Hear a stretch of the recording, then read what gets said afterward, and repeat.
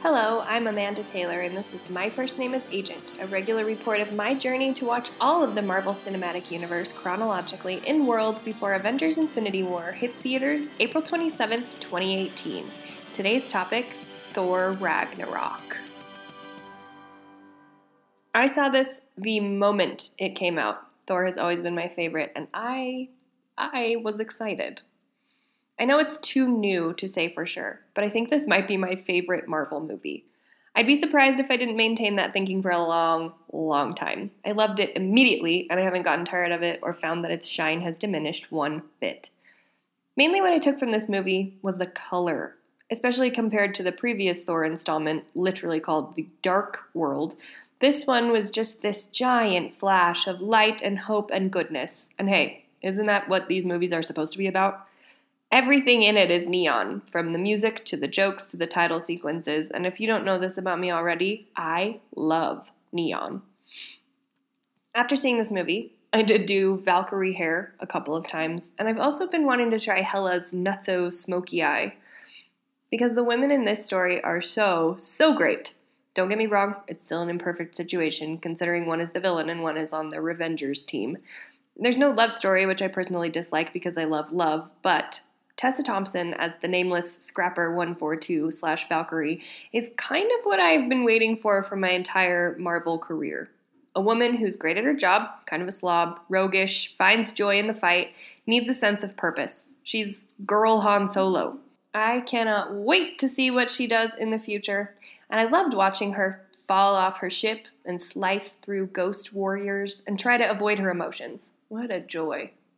Cate Blanchett is obviously delicious in this role. I kind of want her saying, "I'm the goddess of death," to be my ringtone. Would that be weird?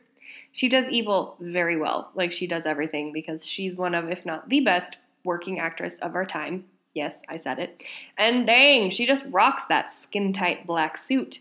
She is very scary, with the ability to create sharp, spiky things from nothing, and her complete tunnel vision in conquering and taking over the world.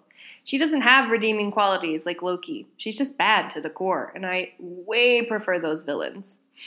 Also on the subject of Hela, is she Death, the Death, the one that Thanos loved? That better be explained at some point. Anyway, this is the part in the episode where I go off about Taika Waititi, who I previously had no knowledge of.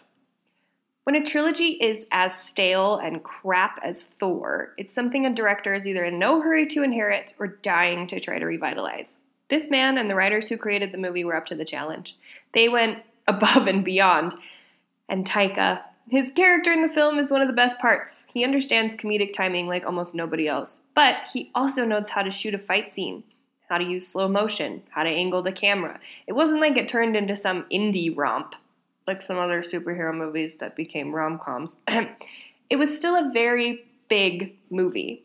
I've watched behind-the-scenes stuff of him going off script to break his fellow actors and dropping everything to personally shave Karl Urban's head. He's like my dream director. He makes things fun. He loves making movies, and the movies he makes are really good.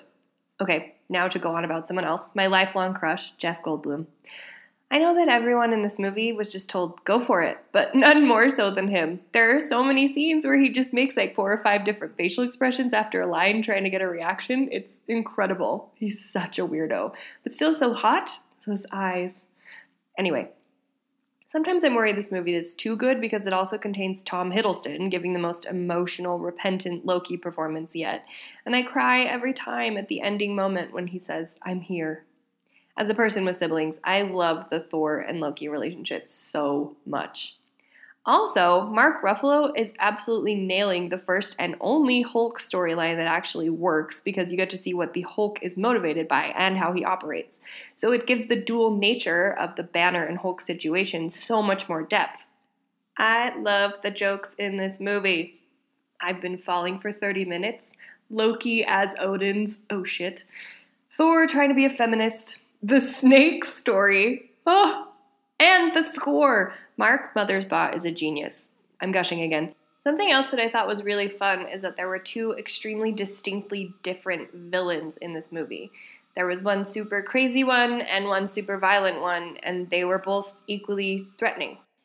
I just was and still am completely over the moon that there is finally a good Thor movie. Sigh. Till next time on My First Name is Agent.